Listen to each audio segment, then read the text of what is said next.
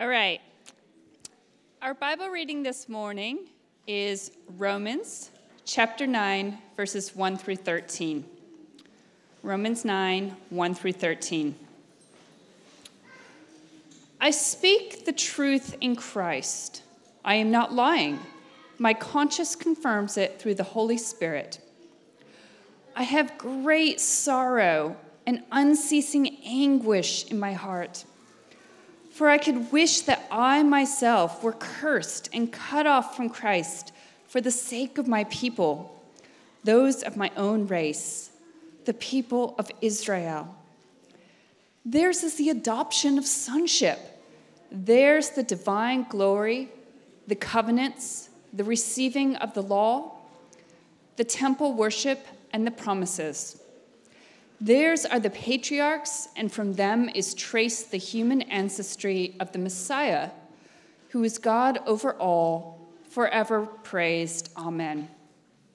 It is not as though God's word had failed, for not all who are descended from Israel are Israel, nor because they are his descendants are they all Abraham's children.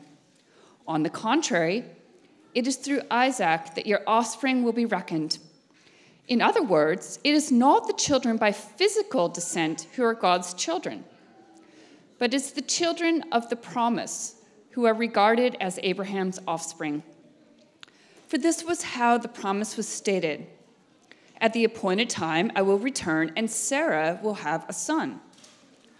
Not only that, but Rebekah's children were conceived at the same time by our father Isaac. Yet before the twins were born or had done anything good or bad, in order that God's purpose in election might stand, not by works, but by him who calls, she was told, the older will serve the younger. Just as it is written, Jacob I have loved, but Esau I have hated. This is the word of God.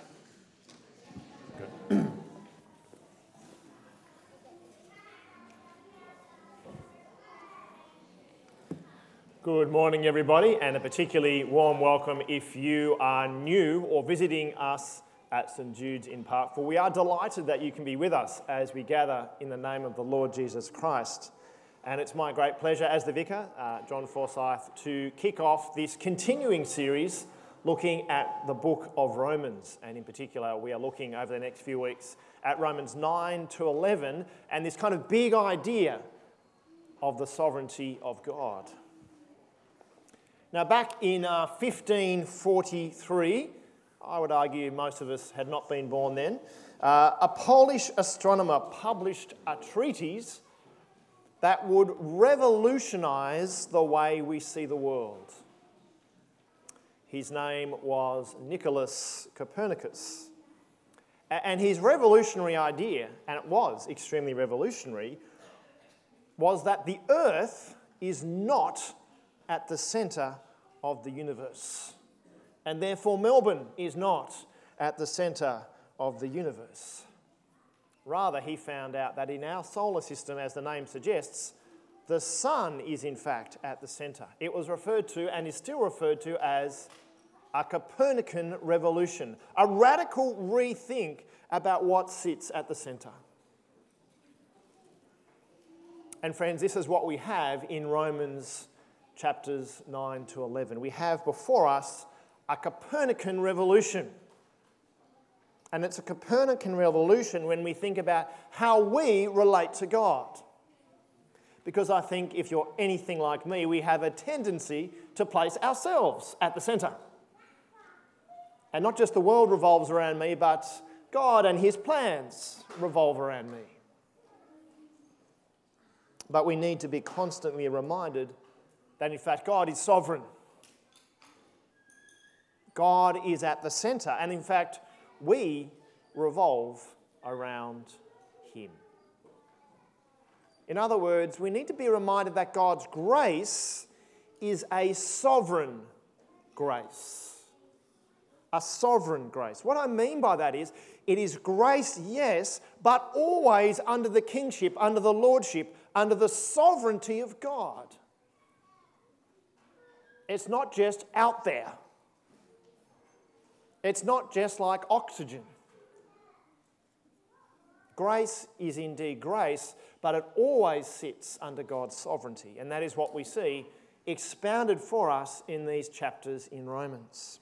And there's actually a reason why Paul will spend not a small amount of space in these chapters addressing this very issue. Remember, we'll talk a bit about what's happened previously in Romans, but grace has been a big theme. And there's a reason, there's a big question, a big challenge, a big crisis that has arisen in response to all these great promises around God's grace that have been made to God's people in the previous 8 chapters. Now, we need to go back and do a bit of kind of previously in Romans. Remember when you watch season 2 of something on Netflix, there's always the first minute that gives you a bit of a catch-up. And so I'm going to try and do that literally in a minute. We'll see how we go. The church that Paul is writing to has both Jewish and Gentile members. And in chapters 1 to 8, Paul has explained the power of God by which he is saving people from the terrible human dilemma of sin, a people who've rejected God. And because of sin, everyone, everywhere, whether they were Jew or Gentile, it doesn't matter, all stand under God's sovereign justice and wrath. And because of sin, all people everywhere, both Jew and Gentile, actually stand under the sentence of death and condemnation. And in the midst of this, Paul declares the good news, the gospel of sovereign grace. In 1 verse 16, Paul writes, the power of God that brings salvation to everyone who believes, first to the Jew and also to the Gentile. And it's this gospel that was foreshadowed beforehand in the Old Testament scriptures. And it's the fulfillment of God's saving plan for humanity and indeed for the whole universe.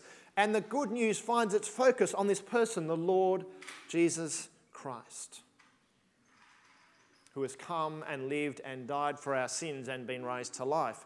And radically, this Jesus, who was the promised king of Israel, we find is not just the promised king for Israel, but the promised king indeed for all people. He is the Saviour of all and the Lord of all, Jew and Gentile alike. And so Paul reminds us that we all have forgiveness and reconciliation and peace with God if we put our trust, if we have faith in the Lord Jesus. We are, in Paul's word, justified, which means to be declared right. The relationship we have with God and us is right and perfect because of what Christ has done. And we're also given this amazing promise of God's Holy Spirit as we head to the later chapters into verse 8, who gives us new life, who destines us for eternal glory. And so right at the end of chapter 8, we have these amazing promises that are made, that we are God's beloved children, that there is an absolute certainty that nothing can separate us from the love of Christ that is in the Lord Jesus. And once again, this promise is for both the Jewish people and for Gentile believers. And there's some pretty huge promises made in chapter 8. But then we get to the crisis in chapter 9. Well, these are big promises, but there's a challenge. Paul, notice here, the very opening verses of chapter 9 expresses, in spite of these big promises, grief and sorrow. Grief and sorrow for the loss of Jewish people, his own people, who have actually not recognised that Jesus is the Messiah, the promised King. And so Paul is anxious and upset and concerned because here's the big challenge. If Israel is God's chosen people, promised and has the covenant, why would it appear that they are not following the Messiah? Why are they cut off from all these promises? Has God been faithful to his promises? Does God's word hold true? If it is for the Jewish people, then why are so many of them not following Jesus? That's the crisis that Paul is addressing in these verses. But it's really important that if you're not a Jewish person like me, I'm not a Jewish person either, it's actually a crisis that we can feel as well. Look at the list of benefits in verses 4 and 5 that the Jewish people have. Extraordinary list of benefits. Adoption of sonship. Theirs is the divine glory, the covenants, the receiving of the law, the temple worship, the promises, the patriarchs. 7 great blessings. And not only that, from them is traced the human ancestry of the Messiah. The Jewish people have everything going for them. And so if God's promises to Israel, which have these amazing benefits, do not hold true, then what chance is it for us Gentiles who, by very definition, haven't got those 7 things? It's a bit like this. If I promise to give my kids Christmas presents, and yet I fail to deliver on those Christmas presents on Christmas morning, it's far less likely that other kids are going to get Christmas presents from me than my own kids, right? That's the challenge. If someone's own kids aren't getting the promises, what about those who would seemingly be further away? If God can't keep his promises to Israel, how much more is this a crisis for Gentiles? How can we trust God's word? Now, you might experience that question, that challenge, in a number of different ways in your life. Are there moments where you thought, how can I really trust God's promises when the outlook seems so different? And these verses actually give us a really firm foundation to that question, not just in this live issue in the Roman Church, but in the live issues in our own hearts. And Paul's answer is very simple in verse 6. He says very simply, it's not as though God's word has failed. It's not as though God's word has failed. Now, we could leave it there, but Paul doesn't. Paul will then use the next 3 chapters explaining why this is the case. But he wants to make it very clear from the outset, no, it's actually not because of God's word. There's been no defect in God's word. There's been no failure of God's words. And as Paul explains why this is the case, we kind of come across some really big and meaty issues that often create tension. The tension of divine election and human will. The tension of God's justice and human blame. The tension of God's sovereignty and our responsibility. And you're meant to feel the tension. One of the problems is we come to these verses thinking, well, if we can sort this out nice and simply, we've got it. No, in fact, one of the challenges is we need to sit with the tension that God, as we shall see, is ultimately sovereign, and at the same time, we are ultimately responsible. Our theologian, Rose Douthwaite, says one of the biggest challenges and the biggest is to try and simplify and make these tensions go away when looking at the deep things of God. Another example he gives is the Lord Jesus Christ fully God or fully human? And the answer is both, not 50-50. And so we need to sit in this tension, and part of sitting in that tension is trusting in the sovereignty of the Lord. Well, let's look at what Paul does as he addresses this point. Well, Paul gives reasons for his answer that God's word has not failed 3 times in these verses, in verses 6 to 9. And then he gives 2 Old Testament quotations in support of his answer. So the first time he mentions it is in the second half of verse 6. He says, for, God's word has not failed for. In other words, this is the reason why. Not all who are descended from Israel are Israel. 7a continues on this theme where it says, nor because they are his descendants are they all Abraham's children. And then in verse 8, He's a good Anglican minister. He's got 3 points, right? In other words, it is not the children by physical descent who are God's children, but it is the children of the promise. And we'll come back to that little phrase. The children of the promise who are regarded as Abraham's offspring. And I think you'll notice we sung some of those words, didn't we, just in the song before our Bible reading.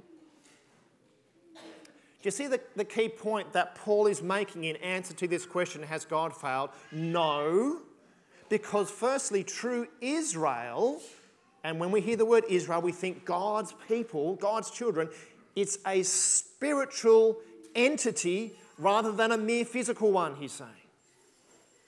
Israel is a spiritual entity rather than a physical one. And secondly, that means true Israel, those who are truly God's people, are chosen by God alone, not by any other criteria. They're the kind of 2 key points that we can draw from what Paul is saying here. Israel is a spiritual identity, not a physical one. And those who belong to Israel are chosen by God and not by any other method. This is why God's word has not failed. This is why even though seemingly in Paul's time so many Israelites are cut off from Christ, and Paul is saying they're actually not true Israelites. They are not truly children of Abraham. In other words, they are children of flesh, not children of the promise. And so what Paul is saying here, and it's extremely radical for the time, we've lost this radicalness because as we look around, we consider it normal for people from different backgrounds and cultures and language to be Christians. That's kind of normal. That is extremely revolutionary in Paul's time. Paul is saying that God's people, his church, his children, is not merely one ethnic group. Not one merely ethnic group. Not a physical term, not a historical grouping, but a spiritual grouping. By the way, this is what Paul has been arguing in Romans 8. Back in Romans 8, Paul says, look, the Spirit himself testifies with our spirit that we are God's children. In other words, those who belong to the Lord Jesus Christ are not those who are physically born from a certain group of people, but those who are spiritually reborn into a group of people. And therefore, to be an Israelite, to be part of God's family, to be a Christian, is to have a spiritual position as a child of God. Not because of any physical connections, which means people belong to God not because of their race, not because of their family, not because of their social hierarchy, but only because of God's effective promise. The calling of people, as we should see radically, from every group and every nation and every tribe and every tongue. He calls people from everywhere. Paul is teaching us the simple truth that people belong to God when God says they do. And what then Paul does is give some Old Testament examples to kind of show this is not something new. This has actually always been God's plan. And the first one is in second half of verse 7 to verse 9, where we read about Abraham's sons. And the context here is really important. Paul assumes that we know it. Now, back in the story of Abraham, back in Genesis, if you go right back there in chapter 12, God makes some amazing promises to Abraham before he's done anything in particularly good. And one of the key promises was that through Abraham, all of the nations of the world will be blessed. Through him. That his descendants would be as numerous as the stars in the sky, which is quite radical considering first he's very old. He's 100, his wife's 90. Secondly, they have no children. Thirdly, she's barren. Not who we would normally pick to make such a grand promise to. But can you see how this ties into this whole picture? God is going to be the one who grows his people. And what's the solution? Well, initially, Abraham actually doesn't trust God. He says, God, it's a little bit unusual. I am a little bit old. My wife and I haven't been able to have any kids. And so he has a son with his handmaid Hagar, and the son is called Ishmael. In other words, Abraham tries to take on God's promises himself. He says, look, God, it's a great idea in theory, but in life we're going to have to try something else. He takes it literally into his own hands, and guess what? He produces a son. Abraham has a son which Paul calls a child of physical descent. Abraham wants Ishmael to be the heir for all these promises, so he takes it into his own hands. But God says, as this is the quote, "No, but Sarah, your wife, will bear a son, and you shall call his name Isaac." In other words, the physical descent thing, yeah, you think you've got it sorted. No, my plans, my word will hold true.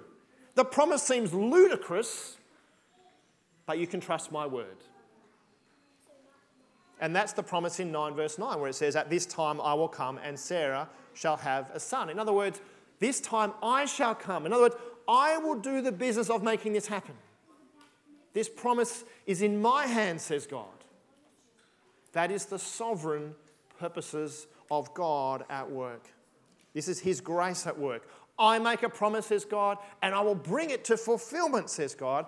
And Sarah and Abraham don't just have a child of flesh, they have a child of promise. So Ishmael is the child of physical descent, the child of flesh, and Isaac is the child of promise. A seemingly crazy promise to make. And that picture of Isaac is actually a picture of us. It's an enacted metaphor. It's a powerful story that every person who comes into God's family comes the same way as Isaac, as a child of promise. A seemingly crazy, out there promise. Sovereign grace. See, the decisive work in Isaac becoming the actual member of God's family is entirely God's work. It's not Abraham's work. It certainly wasn't Isaac's work. I mean, children don't have a lot of say in who your parents are. Imagine if you did, kids. That'd be great, right? Would you want to swap? Or maybe you shouldn't raise that question. Maybe not till school holidays are over anyway. In other words, God is the sovereign actor. In fact, the only actor in fulfilling these promises. In other words, Paul is saying we are all children of promise. His promise. Now, why is this good news? Well, amongst other things, it means that it doesn't matter who your earthly father is, it only matters who your heavenly Father is. That means each and every person, no matter their cultural background, no matter their language, no matter their ethnicity, no matter how good or bad their earthly family is, has the wonderful promise to join God's family available to them. It is who your heavenly Father is that matters, not who your earthly father is. And that's something we all share. We have different earthly fathers of varying degrees of goodness to badness. But we all have one heavenly Father who keeps his promise. Which means the good news, the gospel, is for all nations. Which is an extraordinary blessing. Praise the Lord, it's not just for Israel, but for us Gentiles as well. Well, the second example we have is in verses 10 to 13. And this is about another birth story with two sons, Jacob and Esau.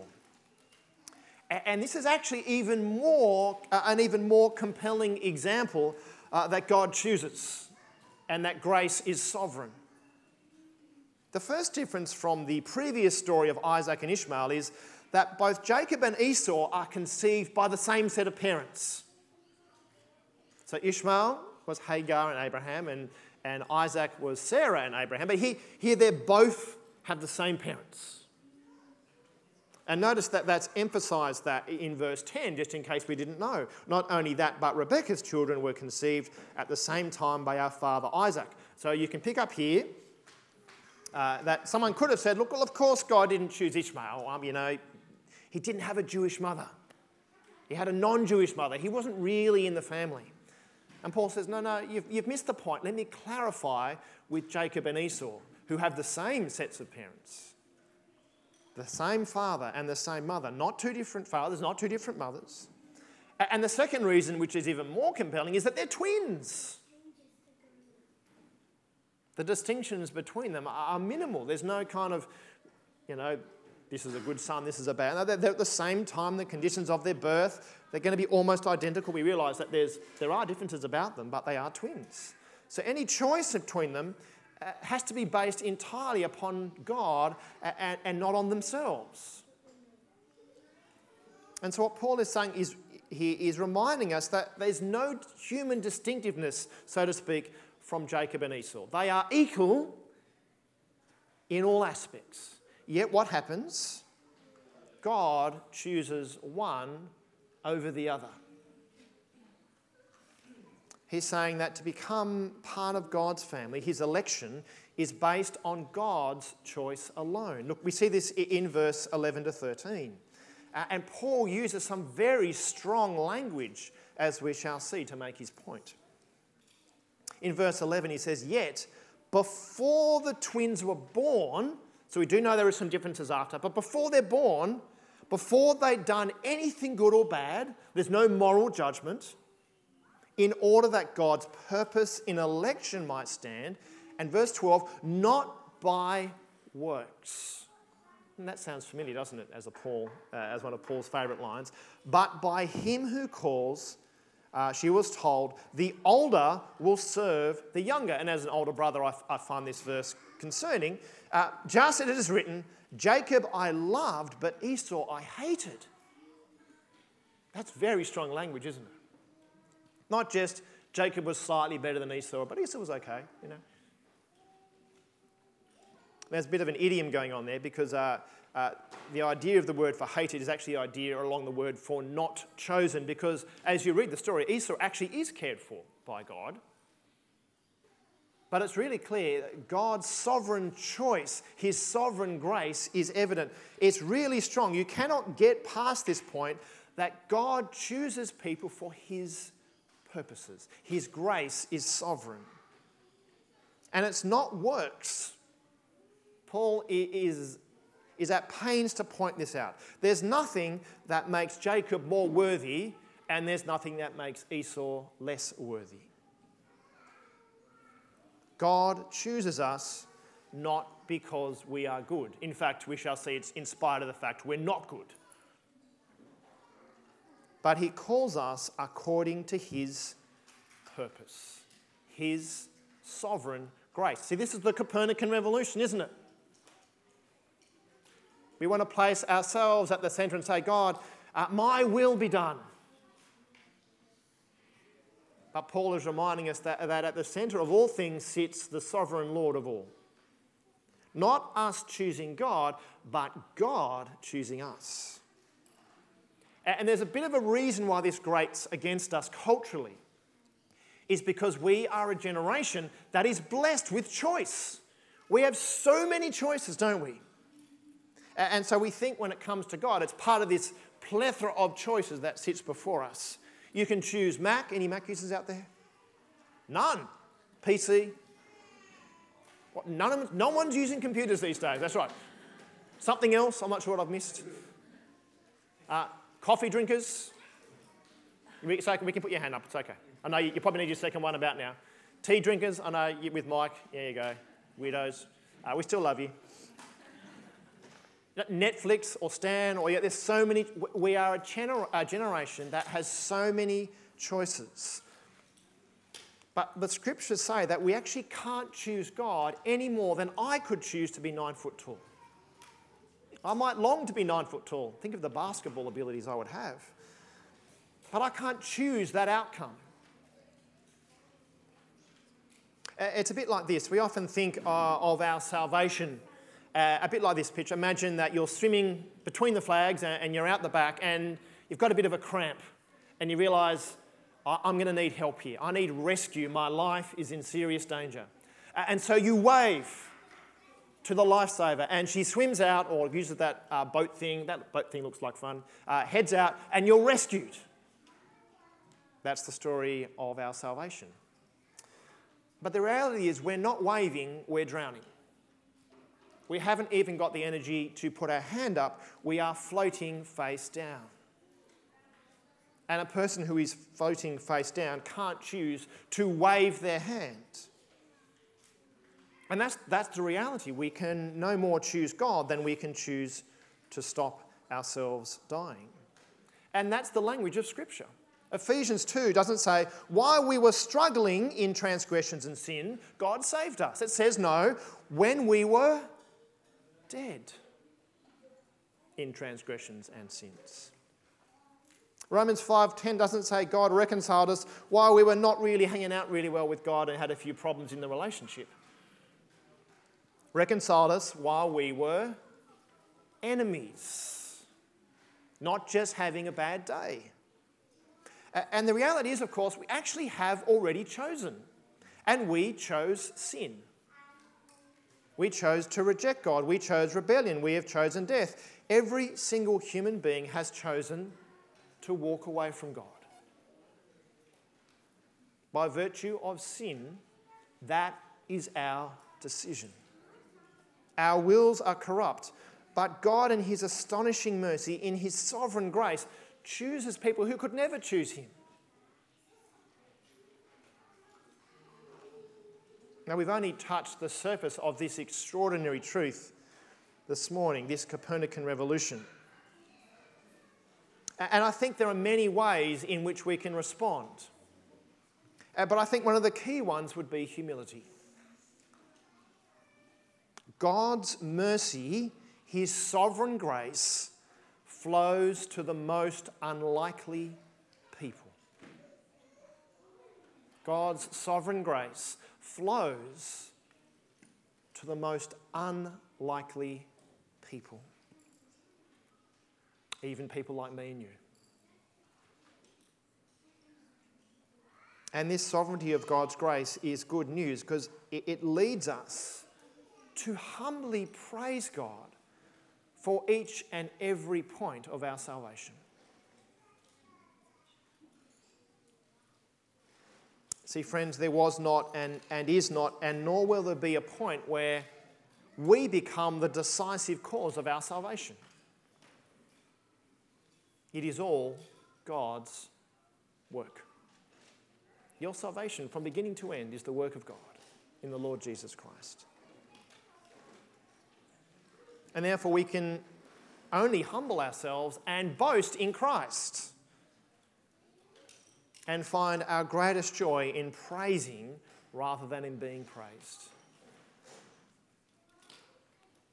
See, one of our deepest sins is that we believe and feel that our deep and internal happiness and health come from being praised, come from being made much of, rather than actually praising God. The author of your salvation is not you. Praise the Lord, it's not me. We think that our deepest joy and satisfaction comes from being made much of, rather than rejoicing in the fact that our sovereign Lord has saved us forever.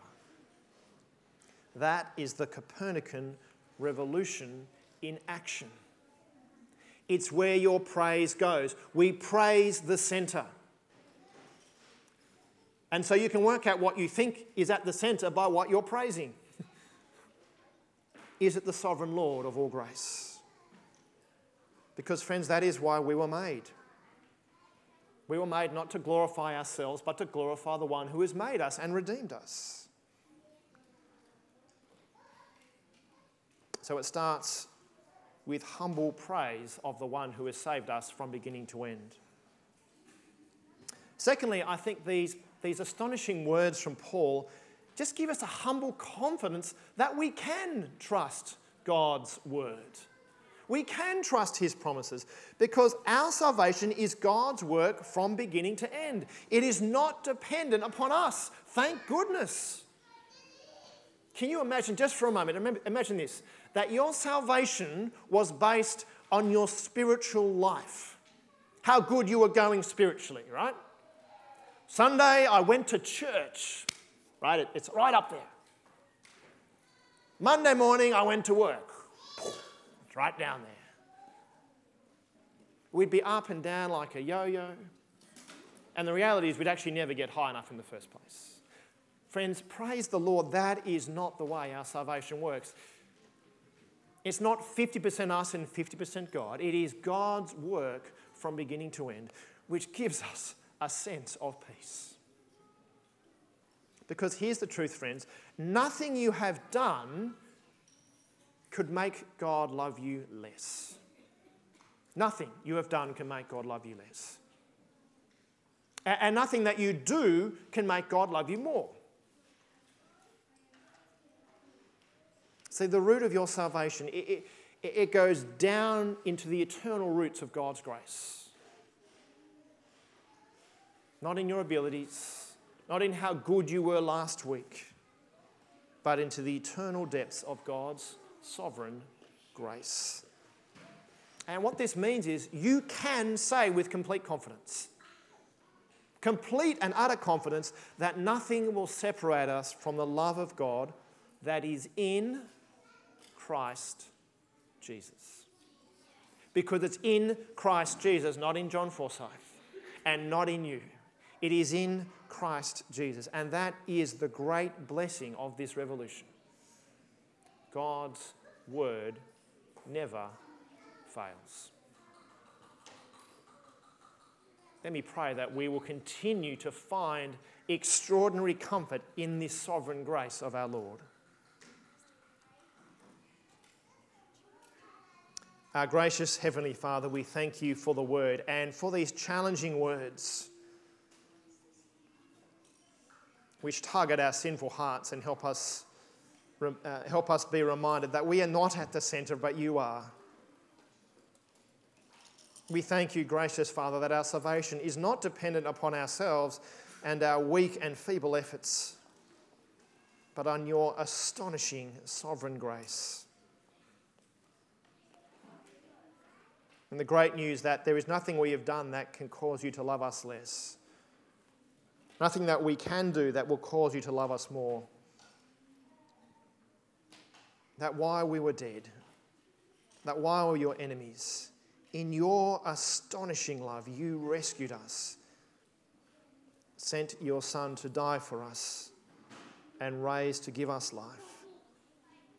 And that because of that, there is absolutely nothing that can separate us from your love. In the Lord Jesus, in whose name we pray. Amen.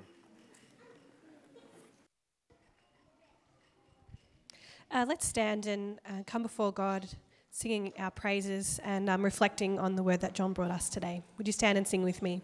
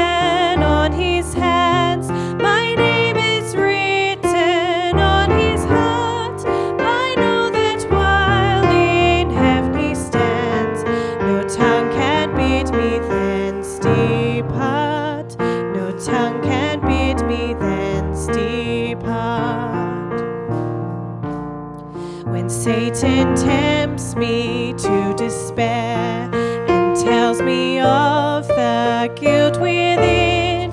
Upward I look and see him there, who made an end to all my sin. Because the sinless Savior died, my sinful soul is counted free.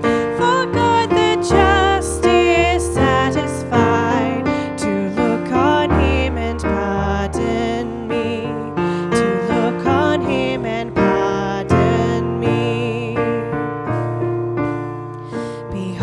him there, the risen Lamb, my perfect, spotless righteousness, the great unchangeable I am, the King of glory and of grace.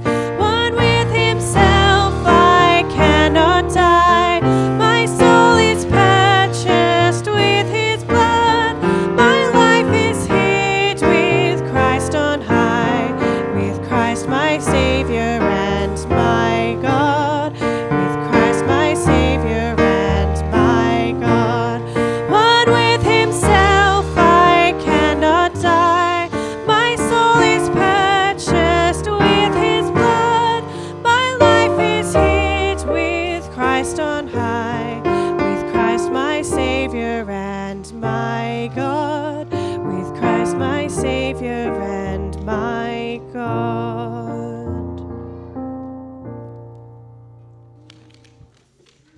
Please be seated.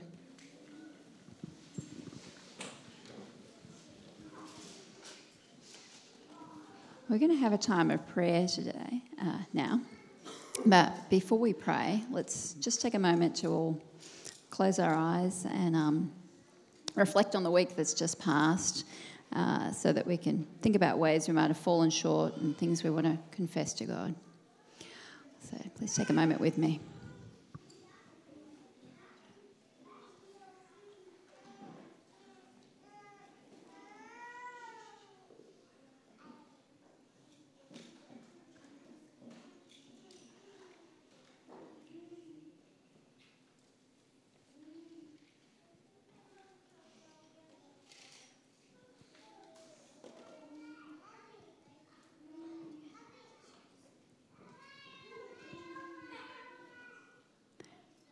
All right. Would you pray with me the words of the prayer of confession that will come up on the screen? Merciful God, our Maker and our Judge, we have sinned against you in thought, word and deed, and in what we have failed to do. We have not loved you with our whole heart. We have not loved our neighbours as ourselves. We repent and are sorry for all our sins. Father, forgive us. Strengthen us to love and obey you in newness of life. Through Jesus Christ our Lord. Amen. Having confessed our sins, hear these words of assurance from 1 John 1:8-9. If we say we have